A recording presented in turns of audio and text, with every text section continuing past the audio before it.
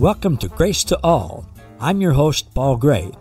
You've probably used the word grace, sang Amazing Grace, or said grace at a meal. But did you know that God's grace is way better than we can even imagine, and that you and all people already have an abundant supply of God's unlimited, amazing grace? Today, we're going to hear the truth about God's amazing grace to all people. So, sit back, relax, and prepare to be inspired and awakened to the amazing treasures that you already possess. This is truth that you can handle.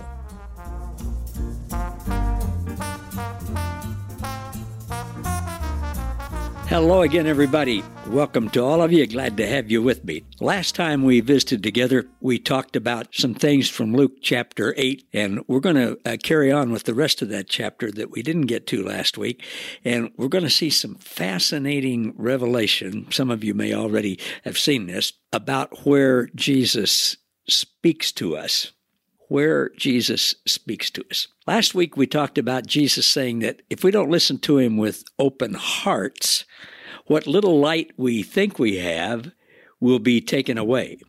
And he'll do that, not to punish us, but for our benefit. And we learned that having an open heart is a willingness to let go of what we've imagined in our minds to be true about God and to let Jesus show us what is really true. And once we're willing to let go of what we've held fast to in our minds, then and only then will the Holy Spirit of Christ in us open the floodgates of revelation to us.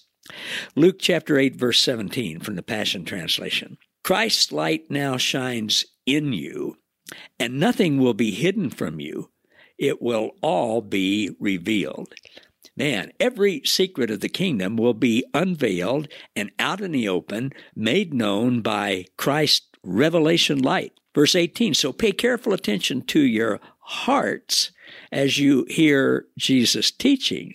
For to those who have open hearts, even more revelation will be given to them until it overflows.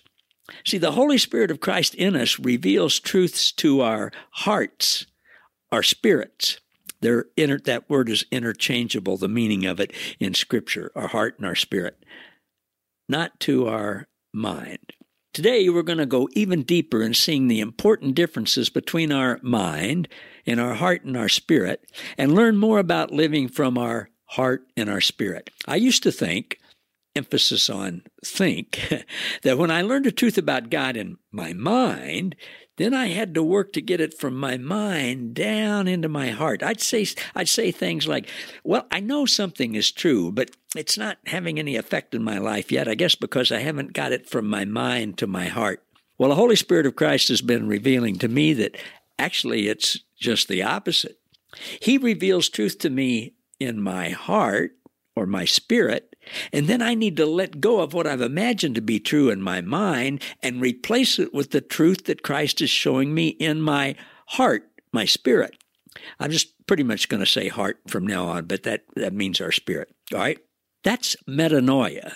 When we let go of what we've believed to be true before and believe what Christ in us shows us, that's metanoia, changing our mind. That's doing what Solomon wrote in Proverbs 3:3-8. He said, hold on to loyal love and don't let go, and be faithful to all that you've been taught.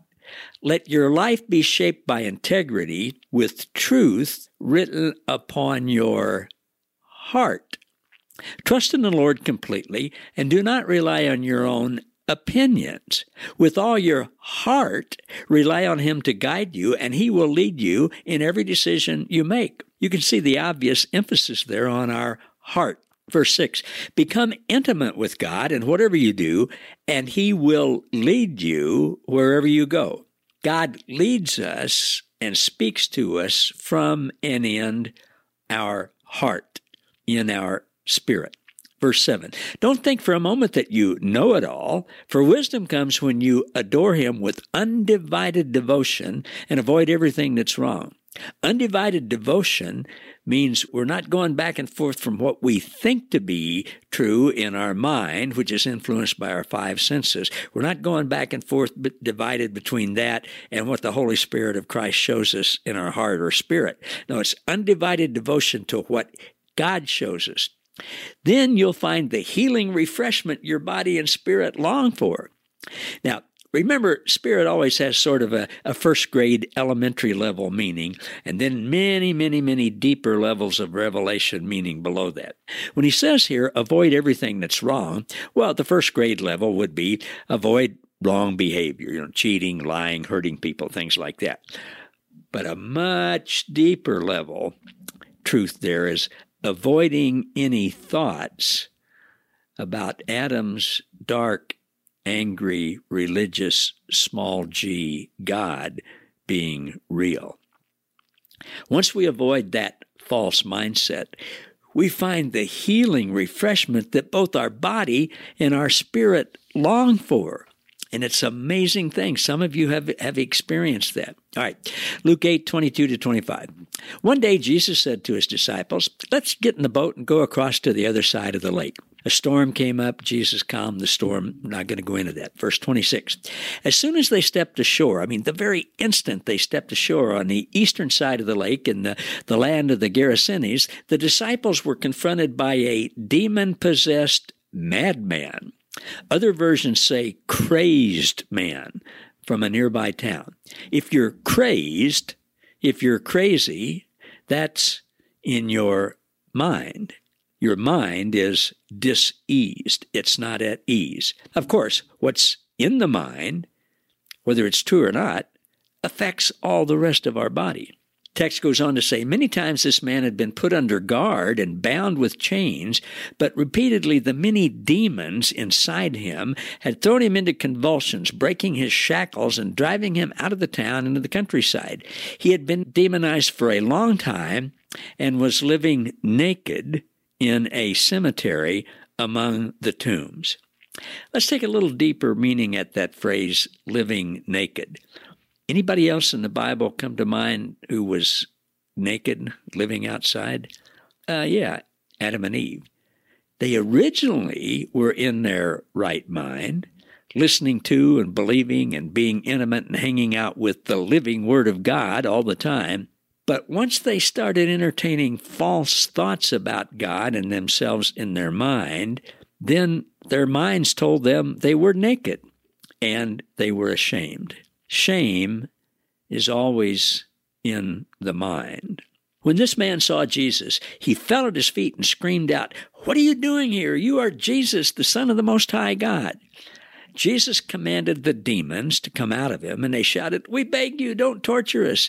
Jesus asked the man, "What's your name?" "Mob," or Legion, the demons answered.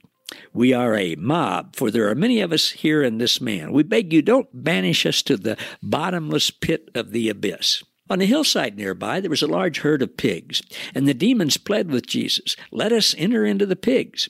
So Jesus ordered all the mob of demons to come out of the man and enter the pigs. The crazed herd of swine stampeded over the cliff into the lake, and all of them drowned. When the herders tending the pigs saw what had happened, they ran off in fear and reported it to the nearby town and throughout the countryside. There were 10 towns in that countryside. Then the people of the region came out to see for themselves what had happened. When they came to where Jesus was, they discovered the notorious madman totally set free. A madman. When you're a madman, where's the problem? Well, of course, it's in your mind. This formerly madman was totally set free from a distorted, false mindset. Remember in John 8 where Jesus said, "When I set you free, you are free indeed." The text says this man was fully clothed, speaking intelligently, in his right mind, and sitting at the feet of Jesus. That means listening to Jesus teach him. Now, this had been going on for several hours while these people go into town and get people and come back and that kind of stuff. Well, the people were shocked. The guy was in his right mind. Then eyewitnesses to the miracle reported all they'd seen and how the demonized man was completely delivered from his tormented. Where was he tormented? In his mind. After hearing about such amazing power, the townspeople became frightened. Now, my interpretation as to why they were frightened is that they realized with someone with this kind of power was from God, and they were greatly afraid of that version of God that they believed in. They all believed, these people weren't Jewish, but everybody, every person since Adam and Eve, no matter where they were or what false gods they'd come up with, everybody believed in some version of Adam's dark, angry, religious, small g God, a small g God who was just waiting to punish him. So these people most likely thought, all right, God sent somebody here. He's already punished us by killing 2,000 pigs, their property, their food, their livelihood. So they were in great fear. Verse 37, soon all the people of the region of the Gerasenes and the surrounding country begged Jesus to leave him, for they were gripped with fear in their minds, fear of Adam's dark, religious, angry, small g God. So Jesus got into the boat, intending to return to Galilee. But the man who had been set free, I picture this guy just grabbing hold of the boat or maybe grabbing a hold of Jesus. No, don't go. Take me with you. Let me go with you. Jesus said, no, I want you to stay here. Return to your home and your family and tell them all the wonderful things God, the only true God, the real God, tell them what God is like. Tell them all the wonderful things God has done for you. He hasn't punished you. He has healed you and put you back in your right mind and restored you and redeemed you. So this man did. He went away and preached to everybody who would listen about the amazing miracle that God had worked in his life. And we now understand that this man continued to let Christ live in him. And all the 10 towns in that region, the people there started believing the truth about the only true God, who is pure, light, and love, and totally good. They didn't have any Jewish people come and give them some Christian version of the Jewish religion or anything like that. This man told them about the only true God who had met and what he did for him. And of course, Christ was in him, continually teaching him. Now, it's very important that we understand this. This man was in his right mind. The right mind is the mind of Christ, which is in us. We have the mind of Christ. The kingdom of God, the Trinity, are in us, and they speak to us in our heart, in our spirit, not to our mind. They speak to our heart. Their spirit speaks to our spirit. Their spirit is one with our spirit. Not being in your right mind is living from dark thoughts, separate from the truth, the only true God who lives in you. Look at these verses from Colossians 1, verse 6. Paul says, this is the wonderful message that is being spread everywhere, powerfully changing hearts throughout the earth, just like it has changed you. Every believer of this good news bears the fruit of eternal life as they experience the reality of God's grace. Verse 12 and 13. Your hearts can soar with joyful gratitude, just like the demoniac, when you think of how God made you worthy to receive the glorious inheritance freely given to us by living in the light. And remember, of course, God is pure light with no trace of darkness. Verse 13, he has rescued us completely from the tyrannical rule of darkness and has translated us into the kingdom realm of his beloved Son. Where is the tyrannical rule of darkness? In our minds. The kingdom realm of Christ is pure light with no trace of darkness. Verse 21, 22. Once you were alienated from God and were enemies in your minds because of your evil behavior. See, when you're not in your right mind, when you believe in Adam's dark, angry, religious, small g God, and you're afraid of it, you think it's going to punish you for every little evil behavior thing that you did. But that fear is only in your mind. Nobody's ever been an enemy of God. We've only thought we were enemies, as Paul said here, in our minds. Now, there's only one thing that can drive that fear of God out of your mind. You know what it is, don't you? It's perfect love. 1 John 4:16. John says, we have come into an intimate experience with God's love, and we trust in the love that he has for us.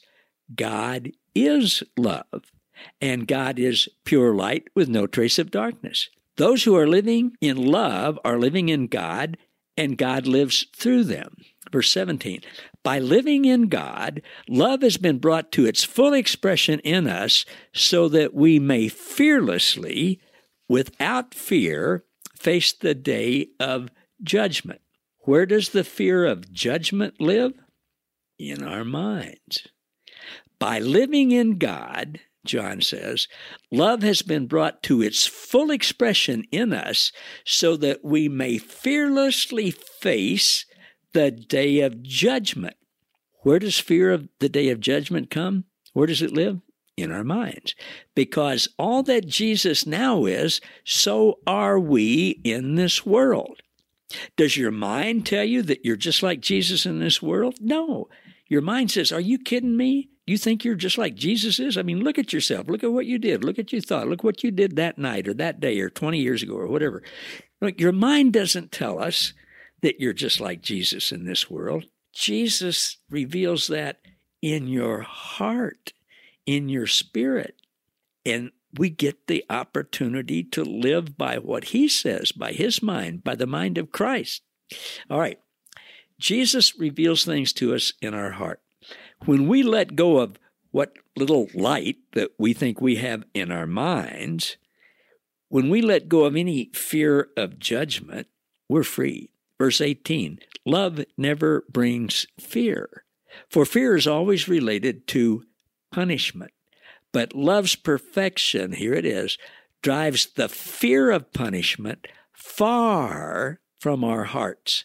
Your heart, your spirit, where God speaks to you, where love speaks to you, where God relates to you, is pure love, and that perfection drives fear far away from there. Live from love. Live from your heart, from your spirit, not from your mind. Back to Colossians 1:22.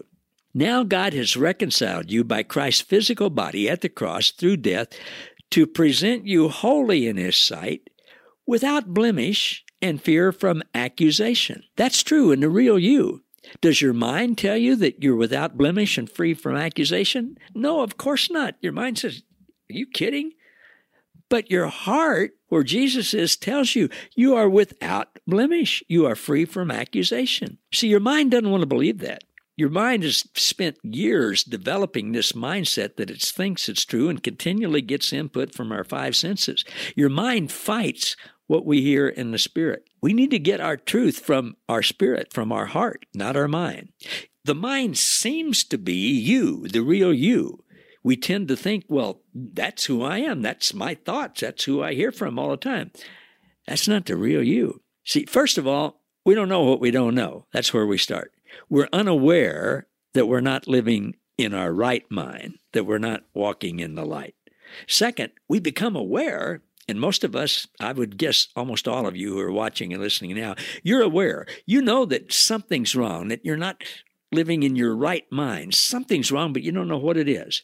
Then we get to the point where, I see what I don't know. I know God is different than I thought. I know God is way better than I thought. I know I'm better than I thought. You start to learn what God is really like. You metanoia, you change your mind. And fourth, finally, you get to the point where you don't even know what you know. You are so immersed and one with the mind of Christ, the source, the creator, that you experience, you believe what's in the mind of Christ, and you don't even think about it. It surpasses human knowledge, as the Apostle Paul writes.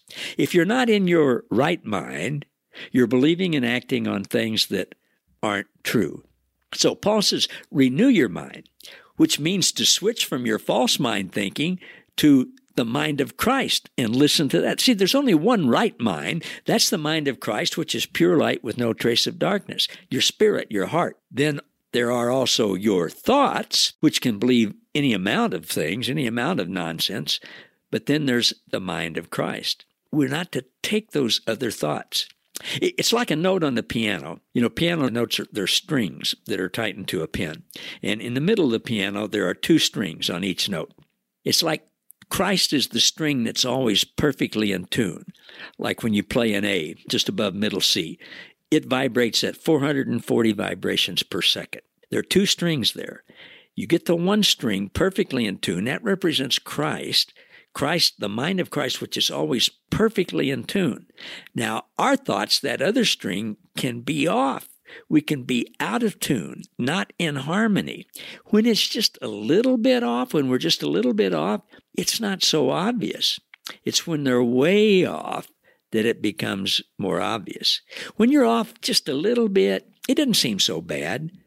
But if you're a piano tuner, you can never get all the other notes in tune because you set the temperament. You tune all the other notes starting with that A440. And if it's just a little bit off, the rest of it's going to be off. And I view the rest of the keys on the piano, the rest of the notes, like our relationships and our actions and things. If where we're starting from is off, the rest are going to be off. Depending on how far off we are, they're going to be way off. It's like if you're in an airplane and you're flying by instruments and you leave New York and you're going to Paris. If the instrument is just like a couple of degrees off, well, you don't notice it when you leave LaGuardia, but you fall asleep, you put the thing on autopilot, and the next thing you know, you run out of gas somewhere over the North Pole or somewhere. You miss the mark by a long ways because you started off a little bit off. Just a few degrees off is like spiritually as compared to a mixed message. Just a little bit of law. Yeah, God is love and God is light, but yeah, just a little bit of that Adam Stark angry religious God, small g God, and you'll never get the joy of being perfectly in tune with pure light with no trace of darkness. The Holy Spirit, the master tuner in us, speaks truth, pure light with no darkness, making all our paths straight, always working to raise, to pull our thoughts up in tune with the mind of Christ to higher vibrations, always working to eliminate out-of-tune thoughts. See, when our thoughts are pure, with no darkness, perfectly in tune with the mind of Christ, there's only one thought, and it's perfectly in tune. And that's Christ's thought. That's the mind of Christ. So here's what we do. We just be still. We open our hands, symbolically opening our mind, and let go of our thoughts. What we've believed in our mind, what we've cherished, what we've built up, what we've thought is true, we symbolically let go of those, and we say, Jesus, show me. Show me anywhere I've been off in my thinking. Show me what's true, and I want to let go of anything that's not true. I only want to believe what you show me.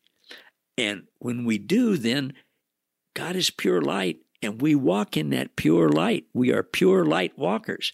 Now, we can say, well, I thank God that I got some things right here, and I look at myself, and I look at these other people and everything, and, it doesn't look like pure light, and so things can't be just exactly like you say. You're off. You're going to end up on the North Pole or the South Pole or wherever instead of in Paris. See, objectively, you're not believing the truth. You are out of tune with pure light with no trace of darkness. This is deep stuff. I appreciate you hanging with me. You and I are actually living in two places, two realms at the same time. We live in the seen and temporal world where what we see and taste and touch and feel and smell gives input into our mind. And we also live in the unseen and the eternal realm of God, the kingdom realm. The unseen world, it doesn't seem like that could possibly be true, but it is. And what we see with our eyes looks like that would be true, but it's not. We learn to see with our eyes in the unseen and eternal realm. So how do we know what's true? We let go of what we've been taught. Some of it may be right, and Christ may come back and show us. We get still. We don't let our mind argue. We listen to pure light and love and joy and peace and grace and goodness that's in you. And that pure light shines right through the darkness, and it purifies and cleanses and warms and illuminates and clarifies and reveals and restores and heals. One last verse today, and we're done. 1 John 1:7. We are invited to explore the dimensions of the same light that engulfs God. When we see the light in His light, fellowship ignites. In His light, we understand how the blood of Jesus Christ is the removal of every stain of sin. The success of the cross celebrates our redeemed innocence. That's good news. Hey, everybody. Thanks for being with me.